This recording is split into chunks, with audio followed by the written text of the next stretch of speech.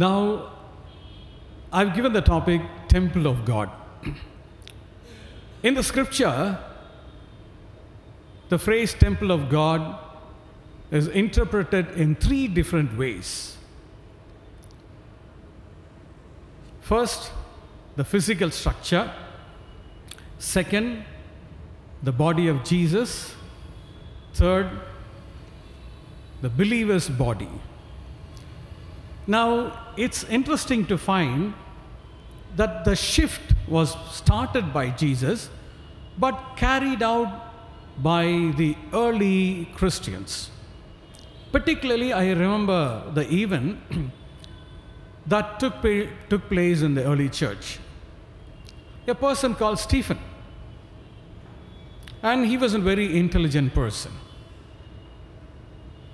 He was well versed in many subjects, and he was a philosopher, and he was able to argue with the theologians and philosophers of those days. We read about this in Acts chapter 6. There, Luke is talking about three different groups. One, in verse 9, he says, those who belong to the synagogue of freed men, liberated men. That's one group. Another group, and of the Cyrenians. Cyrene is in another place, and there was a philosopher group, and they also argued with Stephen. Then there were some from Alexandria. Alexandria was another center where intellectual people lived. All these three groups cornered Stephen. But as the scripture says clearly, he was able to tackle all the three groups because God's wisdom was given to him. Now, what was the issue that they were talking about? This is given in verse 13. This man, this is the accusation, this man never ceases to speak words against the holy place and the law. For we have heard him say that this Jesus of Nazareth will destroy this place and will change the customs that Moses delivered to us. So the main accusation is that Stephen was speaking up against the temple of God that was built in Jerusalem. He was also telling the people, stop following the laws of Moses, particularly with regard to the sacrifices.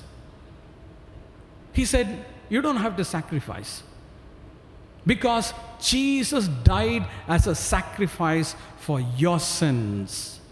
You just believe in the sacrifice of Jesus and you will receive the forgiveness of sin. So you don't have to go to the temple and offer sacrifice.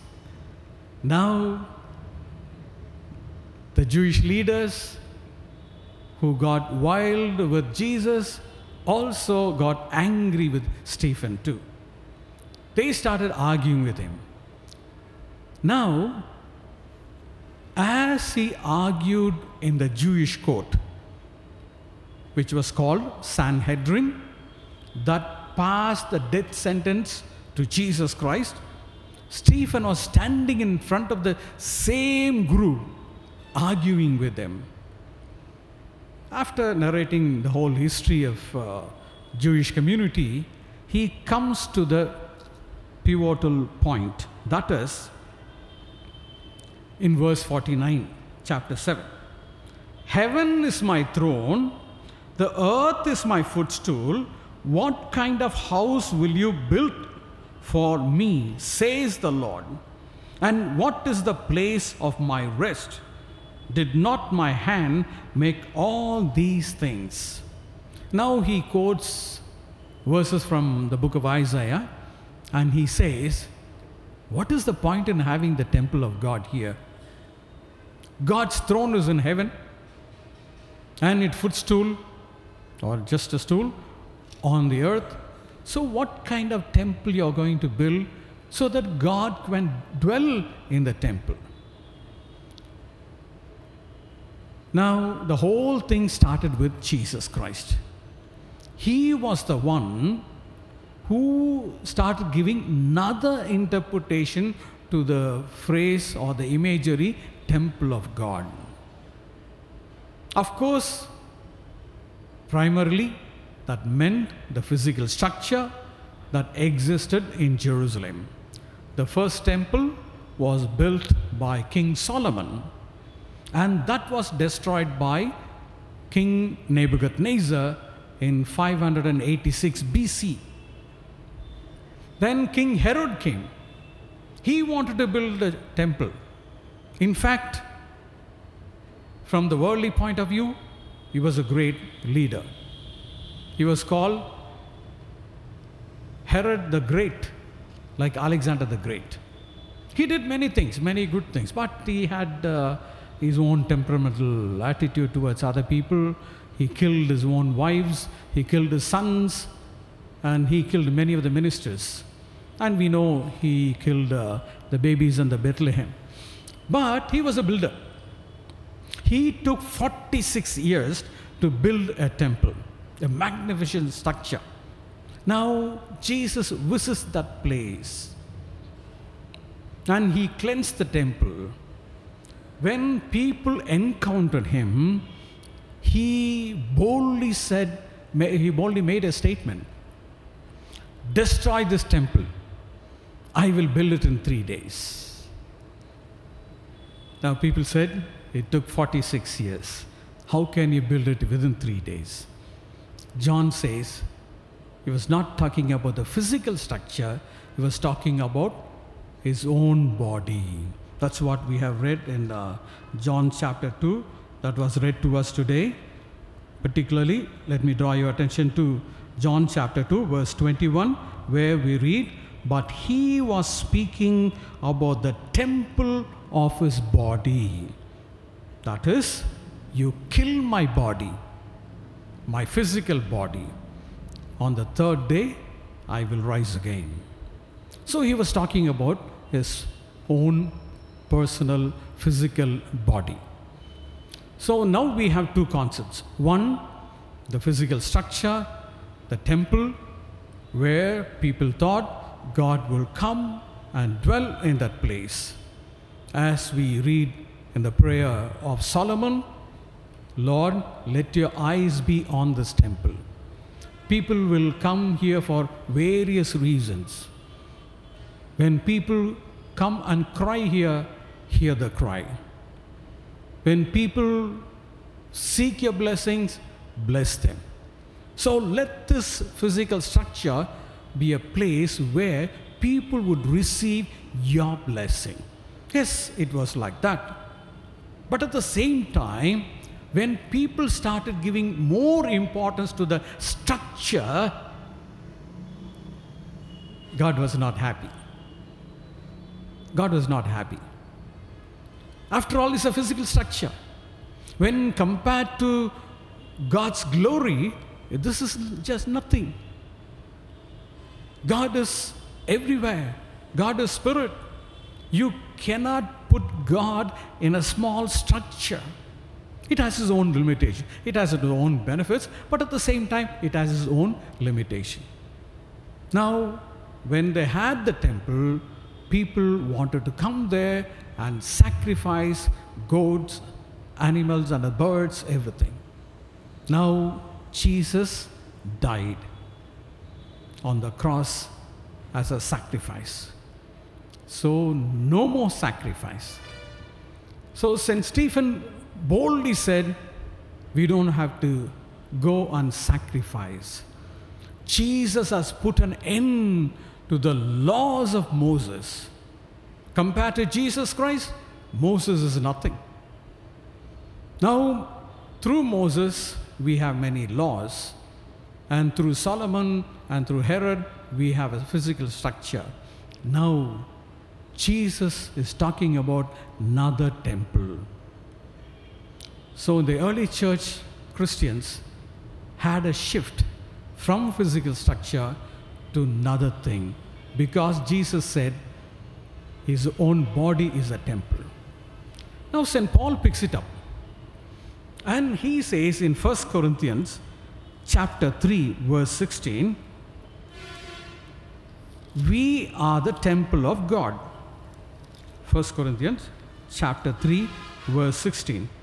Do you not know that you are God's temple and that God's Spirit dwells in you?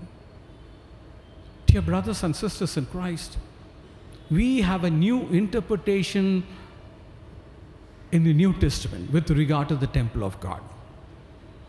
Now, particularly as we observe Reformation Sunday, this is another main thing that Martin Luther brought in.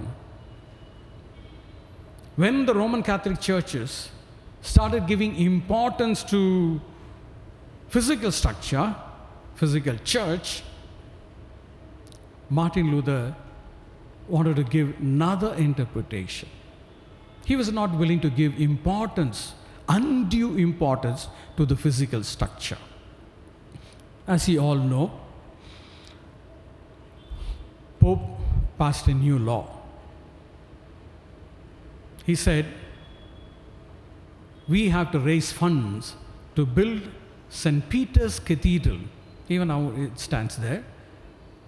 St. Peter's Cathedral in Rome. In order to raise funds, we will seek all ways to raise, all means to raise funds. One of the methods that they adopted is that sell a certificate signed by Pope or the bishop, so that people can buy the certificate for forgiveness of sins. The main aim was to build a cathedral, a physical structure. Okay? They could have adopted different means. But Pope chose this method. He called it indulgences. A small certificate that you can buy for some money so that your sins could be forgiven. Now, Martin Luther objected to it. Why? A certificate or a piece of paper will not forgive your sins. It is Jesus who died for you. Only He can forgive sins. Not Pope, not the bishop, not the pastor. Even in CSI, many people think it's the pastor who forgives sin. No, it is God who forgives sin. That's why in Methodist Church, we allow lay people to conduct the worship service. They can pronounce the absolution because it is Jesus who forgives. The person who pronounces absolution, he just affirms God's forgiveness. He's just an instrument. He's just a voice. It is God who forgives. There is an interesting story about these indulgences, the certificate for forgiving sins distributed by Pope. The priest used to take these certificates, go from one place to the other, sell the certificate and raise money for building St. Peter's Cathedral. As he was advertising for the certificate and inviting people to buy this certificate, someone came with an idea and he asked him, "Father, is the certificate valid only for the sins committed, or is it also for the sins that you will commit in future?" And the priest wanted more money, you see. So he said, no, you can buy this certificate for committing future sins also. So that person bought a certificate, and after collecting all the money, the priest took the money and he was going back to Rome. On his way in a forest, some thieves counted him and asked the priest to give all the money. And the leader came forward and threatened the priest with a knife. Give me all the money. Then the priest said, you are committing sin. Don't worry, Father. I got the certificate for this sin also. No, I don't know whether it's a true story or not, but this is what leads to when we have false understanding. Okay? Wrong understanding. Now we see people giving importance to the structure, but we give importance to the people.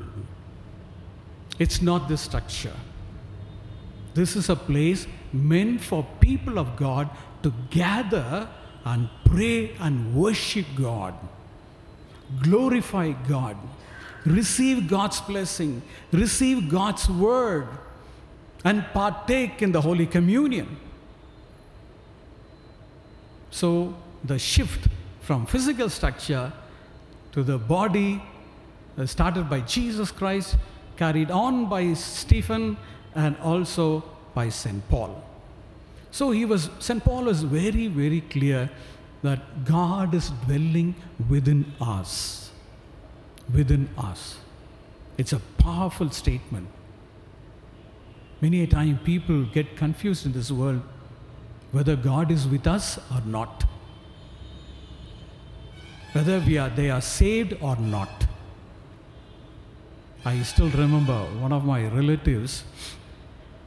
He was a secretary for 20 years. In those days, they didn't have this 6-year period and other things. They used to be for many, many years. So he was a secretary of a particular church for 20 years. Now what happened? When he was 80,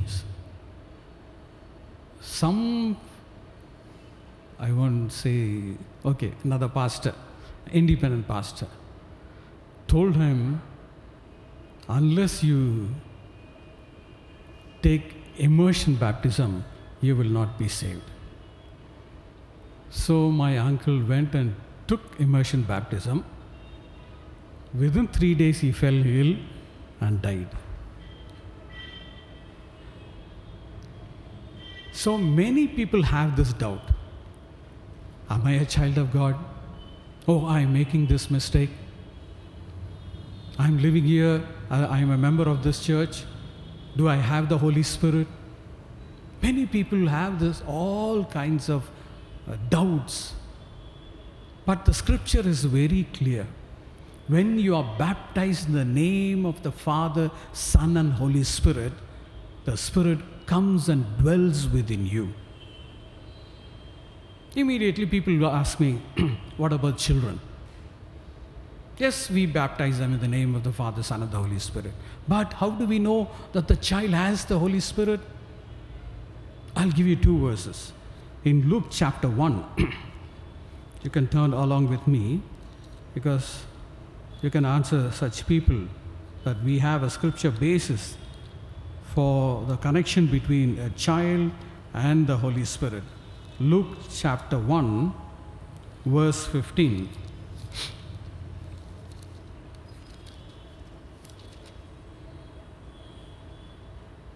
He will be great before the Lord. He must not drink wine or strong drink, and he will be filled with the Holy Spirit even from his mother's womb. This is very clear. This is with regard to John the Baptist. It says, even when a baby is in mother's womb, before it is born into this world, Holy Spirit can fill that baby. Now, in the same chapter, verse 80, the child grew and became strong in spirit. So there is a close connection between the Holy Spirit and little children, even babies. Now, in the same event which happens when Jesus rides on a donkey and enters into the temple, again he cleansed the temple and said, "This is the house of the Lord." Again the children were praising God. So some people came to Jesus and asked him, "Don't allow these little children to praise God." Now Jesus said, "No, out of the mouth of babes I will bring praise." This is what God said. So even children can praise God because there is a close connection between Holy Spirit and all those who receive baptism in the name of the Father, Son, and the Holy Spirit. Now, what is the implication, or what are the blessings that we receive when we hold on to this faith that we are the temple of God and the Spirit of God dwells within us? One, you will always, the faith that God is with you will always strengthen you. It will affirm that you are a child of God. It will affirm that God is with you and He will guide you. He will enable you to experience His love, joy, and peace every day, every minute. There is a story about an old woman. She lived in a city called Aberdeen. It is also called Granite City. And when an evangelist visited that place, they took him around. And after going around the city, he said, "I see there is no slum here." So the person who took him around told him, "There is no slum here, but there are certain streets where poor people live." And he said, "There is a woman whom I want you to visit. You will see that she is a real servant of God." So the evangelist agreed, and they both went to one particular house. And as they entered, there was an old woman sitting in the hall, and the evangelist and the other person had a conversation with her.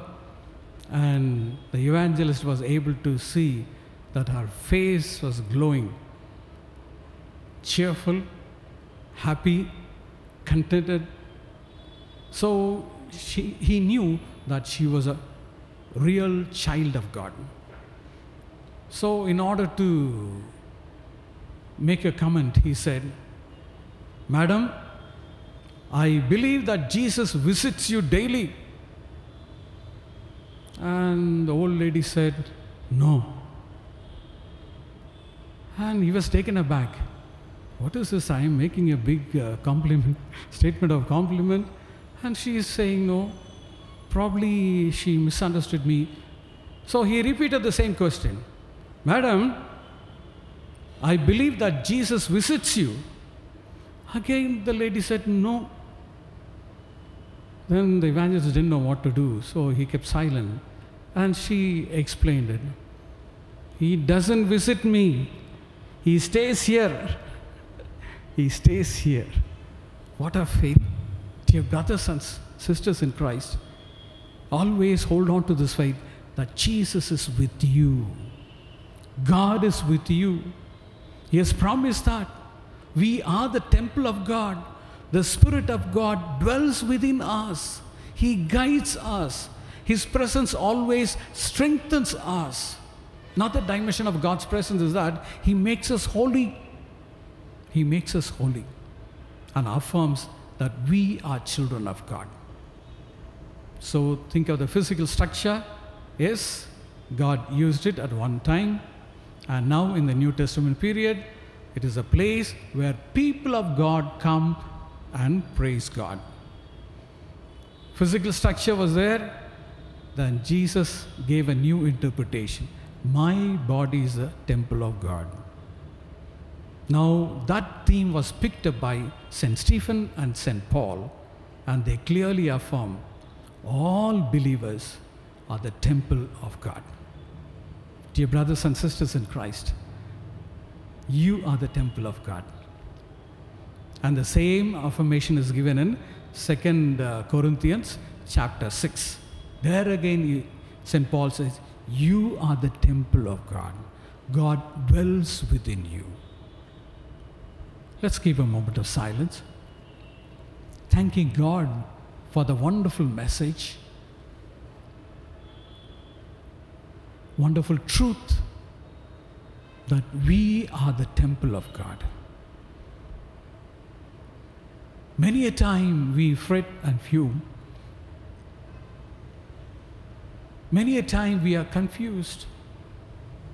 Many a time we have a doubt whether we continue to be a child of God or not, whether God is with us or not.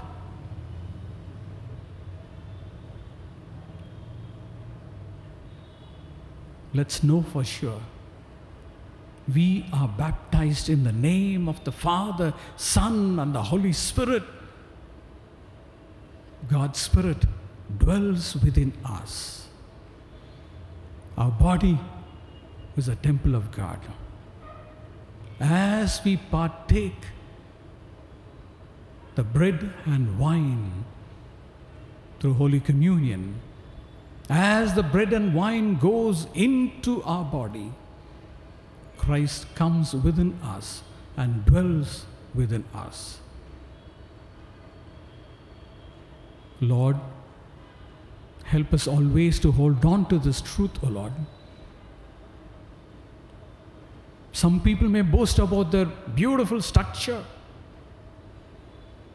but you affirm that our body is a temple.